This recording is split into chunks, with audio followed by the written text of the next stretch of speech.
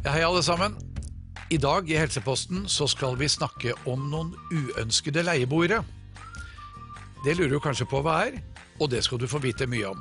Så heng på.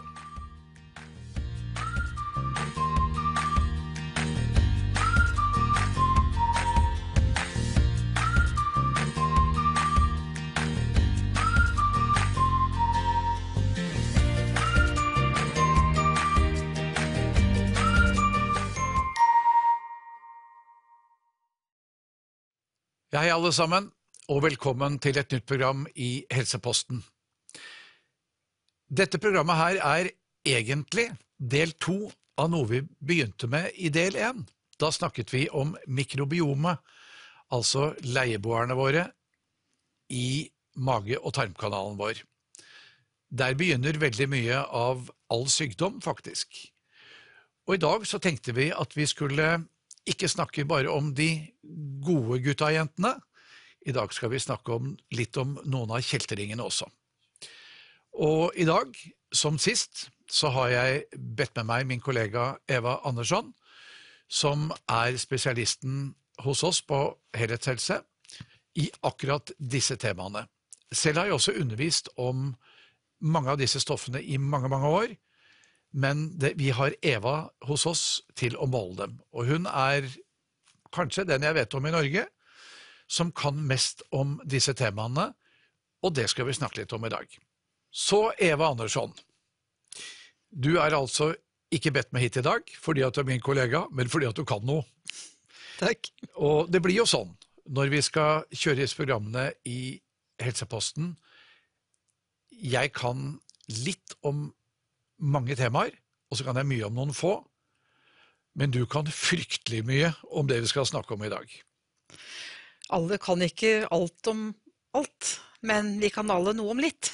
Det er riktig. Vi hadde i forrige program, som jeg nesten har lyst til å kalle del 1, så snakket vi om mikrobiome i tarmen, og det skal vi ikke gå inn på igjen nå, for disse programmene de kan sikkert ses igjen i en eller annen sammenheng av de som kunne tenke seg å gjøre akkurat det. I dag skal vi snakke om sopp, og litt om parasitter også kanskje. Ja. Så mange mennesker tenker, har vi parasitter i kroppen?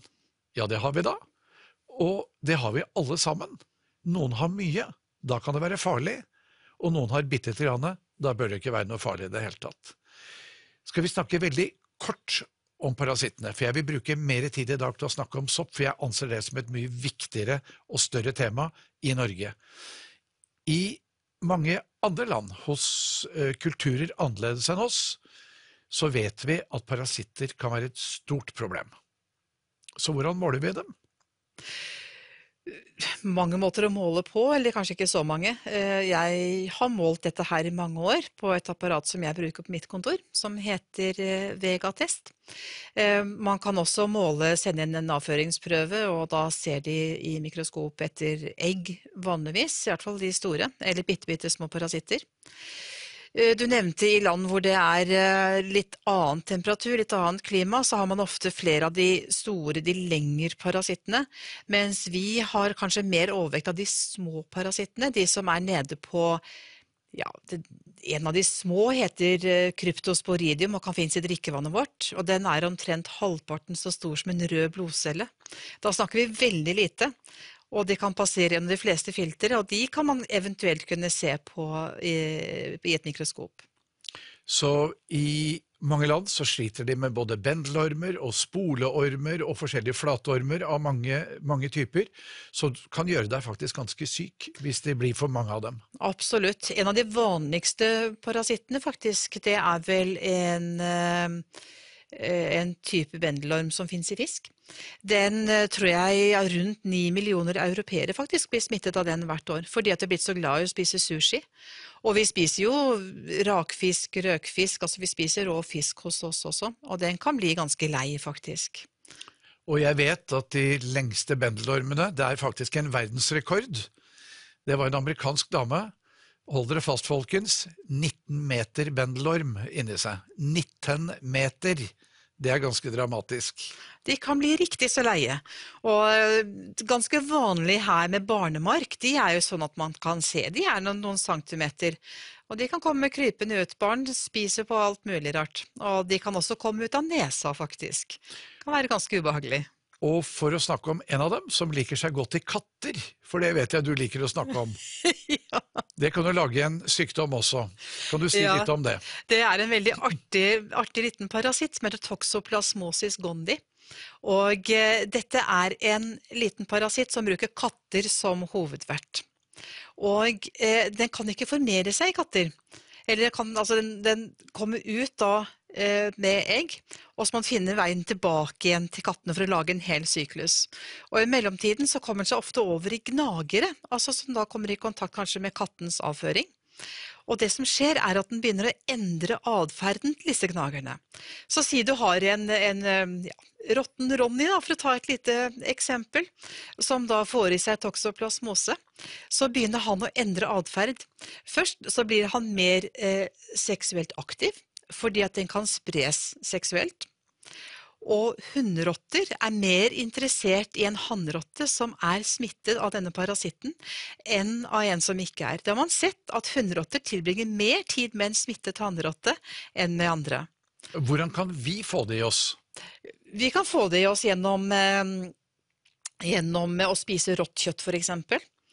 Veldig fort for å avslutte denne her med rotten, er at rotten etter hvert blir også mer interessert i katter. For at katten skal komme tilbake igjen og få parasitten tilbake, så finner parasitten veien tilbake igjen til katten gjennom å gjøre katten uredd for lukten, eller rotten uredd for lukten av katter. Så faktisk får lyst til å tiltrekke seg kattene. Naturen er jammen meg Naturen er merkelig. ganske fantastisk. Vi skal være forsiktige, for den kan være litt skummel hvis man er gravid, og spesielt i første trimesteret, så kan den skade fosteret. Eller så lager den lite problemer, litt influensalignende symptomer, men ikke mye problemer hos oss. Men det er en av mange parasitter. Vi har også andre som kan finnes i kjøtt, og vi har mange som kan finnes i drikkevann. Det er bra. Nå vil jeg snakke litt om sopp, Eva, fordi at soppinfeksjoner er noe som dessverre ikke legestanden brydde seg om i det hele tatt. Vi hadde noen få veldig hyggelige leger, som vi har blitt kjent med noen av dem her i Norge, og jeg har også kjent noen i andre land, som skjønte at dette med candidasopp var et stort problem. Og det er virkelig noe vi tok tak i for over 30 år siden. Og jeg husker at når vi begynte å snakke om candida, så fnøs leger av dette. Det gjør det ikke lenger, for de også begynte å skjønne at dette er viktig. Og candida finnes det jo en lang rekke forskjellige arter av. Det finnes vel et par hundre eller noe sånt, så vidt jeg har lest meg til. Sist jeg sjekket var det 152, tror jeg. Ja, jeg hadde et tall i hodet på 230 for min del, men det er i hvert fall veldig mange av dem. Vi har jobbet mye med disse soppene. Jeg har undervist mye om dette for å få det ut. Hva kan en overvekst av candida egentlig gjøre med oss? Mye av problemet med overveksten kommer også fordi at vi mister mange av våre egentlige normale bakterier, som ofte er det kan være gjennom kosthold, det kan veldig ofte være etter bruk av antibiotika. Og misforstå meg rett, antibiotika er en livredder hvis det brukes når det trengs, men overforbruk, som man da har hatt perioder med tidligere, kan skade en tarmflora og gjøre at du lager et bedre miljø for andre typer sopp. Når de begynner å utvikle seg, så kan de vokse lange, tynne tråder som vokser seg gjennom tarmveggen, og kan skade integriteten i tarmen. De kan lage avfallsstoffer som kan passere ut i blodbanen og opp til hjernen blant annet. Den får litt sånn tåkehjerne og dårlig konsentrasjon, dårlig hukommelse. Og ikke minst så kan de gjære i tarmsystemet vårt, de kan forstyrre hele fordøyelsen, lage mye gassproduksjoner. Med andre ord, du blir veldig oppblåst i magen. Du kan bli veldig oppblåst i magen, og spesielt den våkner om morgenen og er flat og fin, og så begynner man å spise, så må man liksom skifte, kanskje ha med seg skift, for klærne blir for trange utover ettermiddagen. Typisk tegn på gjæring. Så kan soppene passere ut i blodet og påvirke forskjellige organer. Og hud for eksempel, ofte så får vi inn de som sliter med eksemer og utslett, som kan typisk være soppbilder. Jeg pleier jo ofte å si til de pasientene, som kommer på besøk hos meg, at alt som foregår i huden veldig ofte drevet av både sopp, og at man da begynner å reagere på matvarer, fordi at veggen i tarmen blir irritert. Og når veggen i tarmen blir irritert, så kommer det ut ufordøyde proteiner, som vi ofte, altså vi får en lekktarm rett og slett. Ja. Det har vi snakket om litt i et annet program også. Og da bruker vi jo spesielle typer melkesyrebakterier, som rett og slett soldater for å fighte noen av disse problemene med sopp. Og vi bruker jo en lang rekke stoffer. Vi bruker oregano, eteriske oljer gjerne, eller vi kan bruke oregano i pilleform. Ja, absolutt. Veldig effektivt. Vi bruker kanel, Ja. har også virkninger. Vi bruker altså en lang rekke forskjellige typer av pro- og prebiotika, og prebiotika, det stoffer som mater noen av disse bakteriene, Og de blant gode annet bifidus, bakteriene. de gode bakteriene våre. Så de må ha mat, de også. De må ha matpakker. Yes. Og så bruker vi da forskjellige sammensetninger, og det noen av fabrikantene på markedet som har vært veldig, veldig flinke til å lage hele serier med probiotika til forskjellige typer bruk. Det altså ikke bare slik at man bruker bare lactobacillus eller bare bifidus. Nå vet jeg at dette navn som noen av dere har hørt om, og noen av dere ikke har hørt om, men det nå en gang det de heter. Men de har laget forskjellige sammensetninger. Noen av dem for å reparere veggen i tarmen, noen av dem som faktisk idrettsfolk, noen som til små barn. Barn som blir født ved keisersnitt, har ofte for lite av enkelte bakterier, fordi at de fikk det ikke fra mor, fordi at de gikk ikke gjennom den vanlige fødselskanalen. Dette har vi jobbet med mange ganger, og dette har vi sett på mange ganger. Og vi har enkelte typer blandinger av probiotika som vi bruker veldig mye på allergikere. Det være seg høysnue, det være seg at man reagerer på dyr, og det være seg at man da får eksemer og så videre. Så vi har jo lang erfaring med å bruke forskjellige probiotikaer på forskjellig måte. Så det der, som alle andre steder, det ikke noe som heter one size fits all. Det gjelder å være spesifikk. Men nå vil jeg ta fram slegga, for vi må lære folk på hvordan de skal bli kvitt dette her. Og det viktigste, dette vet sikkert mange av dere som ser på, hva mater Candida-sopp? Sukker, sukker og atter sukker. Og litt hvitt mel og alle ting med veldig raske, lettopptagelige karbohydrater mater sopp, fôrer Candida-sopp. Det kan Og jo faktisk mer mye frukt raffinert- også gjøre. Yes, om søte, modne, myke frukter verre enn for eksempel et grønt eple. Ja. Så med andre ord, grønnsaker stort sett innenfor, Ja. mens masse melmat, masse hvit ris, masse pasta, og tenk på barna deres, for Pizza, boller og så videre.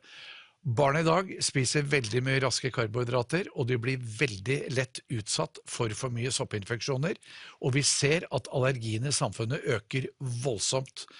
Og jeg helt sikker på at dette et av de viktigste svarene, det å styre dette med sopper. Men så hadde vi noen slegger. Hvilke slegger skal vi nevne? Av produkter å bruke? Ja, altså, ikke kanskje merker, men mer hvilke stoffer. Ja, altså vi har i mange år brukt noe som heter olivenbladekstrakt, som har en veldig god sopp, og for så vidt også parasittdrepende effekt, siden vi var inne på dette her. Vi har stoffer som tas fra naturen, som grepfruktkjernekstrakt, kan også ha en veldig god sopp- og parasittdrepende effekt. Hvitløk, i både matform, men også konsentrert form, som i tilskudd kan være veldig effektivt. Stoffer som tas fra kokos, noe som heter kaprylsyre, kan ha en veldig god effekt mot sopp. Det siste veldig interessant, fordi at dette med kaprylsyre, det i dag blitt veldig populært å bruke kokosfett til å steke i. Man kan bruke også kokos rett og slett ellers, som å drikke kokosmelk, som lett å få tak i, og da vil man altså få en viss mengde med kaprylsyre. Og det finnes et firma i Norge som har dette. Det et engelsk produkt, men det en norsk importør. Så kaprylsyre, det finnes å få kjøpt. Olivenbladekstrakt finnes det flere merker av. legger ikke noe skjult på at både du og jeg har forkjærlighet for enkelte merker. Noen ganger håper jeg at jeg har lært deg noe, og noen ganger har du definitivt lært meg noe, som du har snøst opp. Så vi har våre spesialmerker vi liker veldig godt. Og det har vi også på melkesyrebakterier, altså probiotika, men der skal vi også være helt ærlige og si at der finnes det mange gode merker på markedet, selv om vi kanskje har en forkjærlighet for enkelte. Vi er også veldig glad i å kunne være spesifikke. Når vi da ser at man mangler visse typer bakterier, så er det lurt å fokusere i det området når en skal få tilbake igjen. Altså så at man ser, har du for eksempel blitt tatt med keisersnitt eller fått mye antibiotika som barn, så kan du mangle mye bifidobakterier, og da kan din type probiotika være rikere på bifidobakterier enn en som har fått en annen start enn deg. Vi ser jo til og med at lactobacillus, som jo er det vanlige i probiotika, ikke alltid skal brukes, men at det faktisk er, som du sier, bifidusbakteriene som skal brukes i større grad. Og det er mikser av disse forskjellige som kan være lurt. Så kommer det også mye an på hvor sitter soppen. Og mange har hørt noe som heter SIBO, som er altså Small Intestinal Bacterial Overgrowth. Det vil si at det er mye bakterier som er i tynntarmen, og ikke så mye i tykktarmen hvor de burde være. Så finnes det også noe som kalles for SIFO, som er Small Intestinal Fungal Overgrowth. Det vil si sopp som sitter lenger opp i tynntarmsområdet. Og den kan trenge en annen form for tilnærming enn det som ligger lenger ned i tykktarmen. Så her kan det være viktig å finne ut hvilke type sopp har du, hvor sitter du, hvordan skal du behandle dem. Vi har jo sett på dette med soppinfeksjoner. Jeg tror ikke jeg tar i om jeg sier at jeg har jo sett på noen av de målingene som du har tatt på pasienter vi kjenner, altså som kjenner både deg og meg. Jeg har prøvd i alle år å være flink til å få folk til å forstå at selv om jeg driver med hårmineralanalyser og gentester, så er det flere tester som er lure å ta, og en av de jeg bruker som målestasjon, det er deg. Fordi at du nettopp har metoder til å måle alle disse soppene. Når det gjelder mikrobiomtestene, som vi snakket om i det første programmet med deg, de kan sendes i post. Ja. Det kan hårmineralanalyser og gentester gjøre, men for å måle alle disse spesifikke, så må dere altså være på plass, fordi at du må ha de på kontoret, for det er der måleapparatet ditt står. Ja. Det er det. Det finnes gode skjemaer som man kan fylle ut og få regne litt på sannsynligheten for å ha sopp, og de kan være forholdsvis greie å ha, men skal man være sikker, så bør man måle.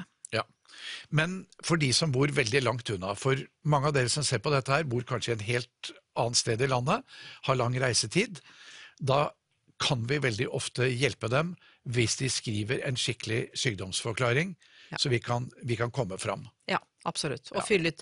Vi kan sende skjemaer, du kan fylle ut, og vi finner mye ut. Vi har fått litt erfaring etter hvert. Ja. Du har jo mange og 30 års erfaring, og jeg holdt på i over 40, så det har vi jo. Nå skal ikke dette være noe selvskrytprogram av deg og meg. Vi skal være helt åpne på at rundt omkring i landet så sitter det flinke behandlere som også kan mye, og som jobber med de samme tingene som vi har jobbet mye med. Så undersøk i nærmiljøet ditt også om det er noen som er flinke nær deg. Men dette med sopp er altså et kjempeviktig poeng for både tretthet, forstyrrelse av blodsukkeret vårt.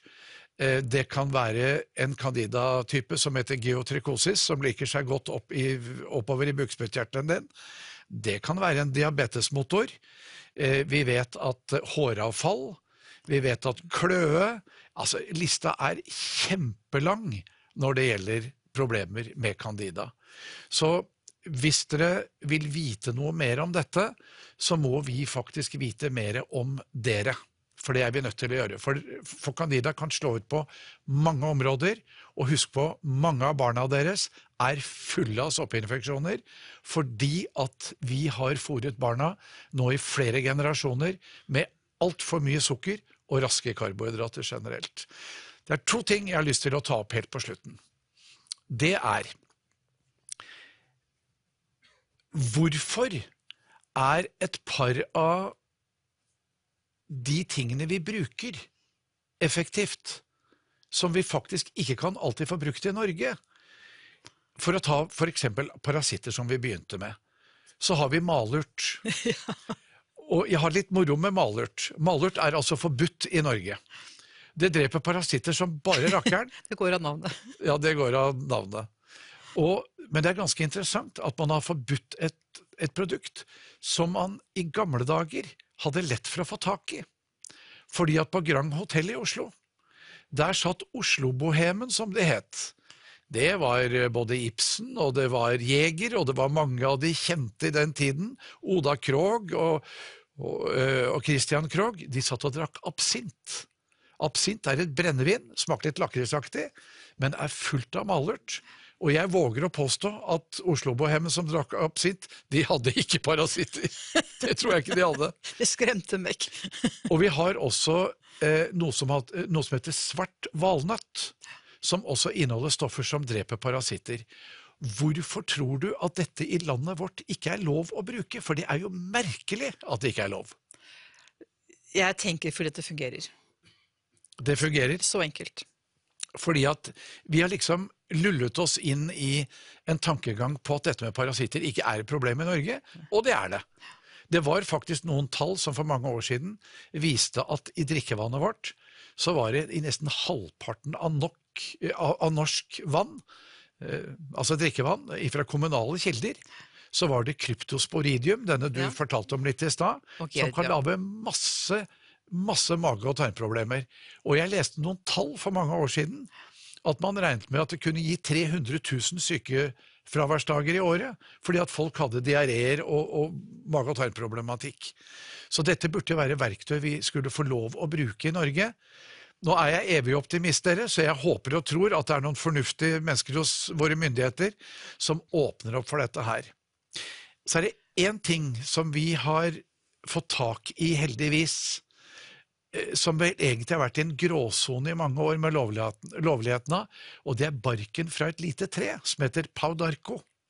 Og Pau d'Arco vokser i Sør-Amerika, og den kan du lage te av, du kan lage ekstrakter og piller, og er veldig, veldig fin å drepe sopp med. Den er soppdrepende, den er immunstimulerende. Du kan til og med sette den som klyster for å få en lokal effekt i tarmen. Ja, for husk på, hvis du setter den som klyster, så kommer den opp i deler av tykktarmen, hvor soppen, særlig denne som heter Candida albicans, hvor det kan være mye av denne albicans, betyr at den er hvit, egentlig. Det er en hvit candida-type, lager slimhinneproblemer, og bare for å avslutte veldig fort, vi får ofte noe som heter biofilm i tarmen vår, og biofilm, der må vi bruke enzymer for å bryte ned biofilmen. Biofilm er altså en film som legges på slimhinnene, altså et lag, hvor det kan være massevis av sopp og bakterier og uhumskheter som vi gjerne skal bryte ned for å komme fram til det vi skal ta, og det er sopp. Altså for sopp og bakterier, de flyter ikke fritt rundt i kroppen, de opptrer i kolonier, og dette er noe som mange bakterier kan lage for å beskytte sin egen koloni, så lager de en biofilm rundt. Alle som har våknet opp en morgen med plysj på tennene for eksempel, det er typisk biofilm. Eller vært hos tannlegen og fjernet plakk, det er også bakteriene som beskytter seg med å lage en biofilm. Og i de tilfellene hvor soppen er gjenstridig, hvor vi gjør alt det riktige, og likevel så ligger soppen der, så skal man tenke biofilm. Tenke enzymer, urter, tilskudd, ting som kan være med å bryte ned biofilmer, for å komme til soppen. Så, Eva, i dag har vi snakket om et tema som du og jeg har jobbet i fryktelig mange år med, og jeg vil våge å påstå at sammen med et par andre faktisk har vært pionerer på området i Norge, fordi at vi skjønte at det var viktig. I dag er det heldigvis masse behandlere som jobber med det, og det er faktisk en del leger som har begynt å ta dette på alvor. Men for å lage en avslutning, folkens, mange av dere er fulle av sopp uten å vite om det, og det påvirker helsen deres kraftig på mange, mange områder. Ta kontakt med en behandler nær deg, som kan noe om candidasopp, eller ta kontakt med min kollega Eva, eller med meg for den sakens skyld. Dette er noe som virkelig kan gjøre mye med allergier og mange andre sykdommer, og utviklingen av enda flere enn det igjen. Sopp er viktig, og Candida vil dere ikke ha for mye av. Og med det, tusen takk for i dag.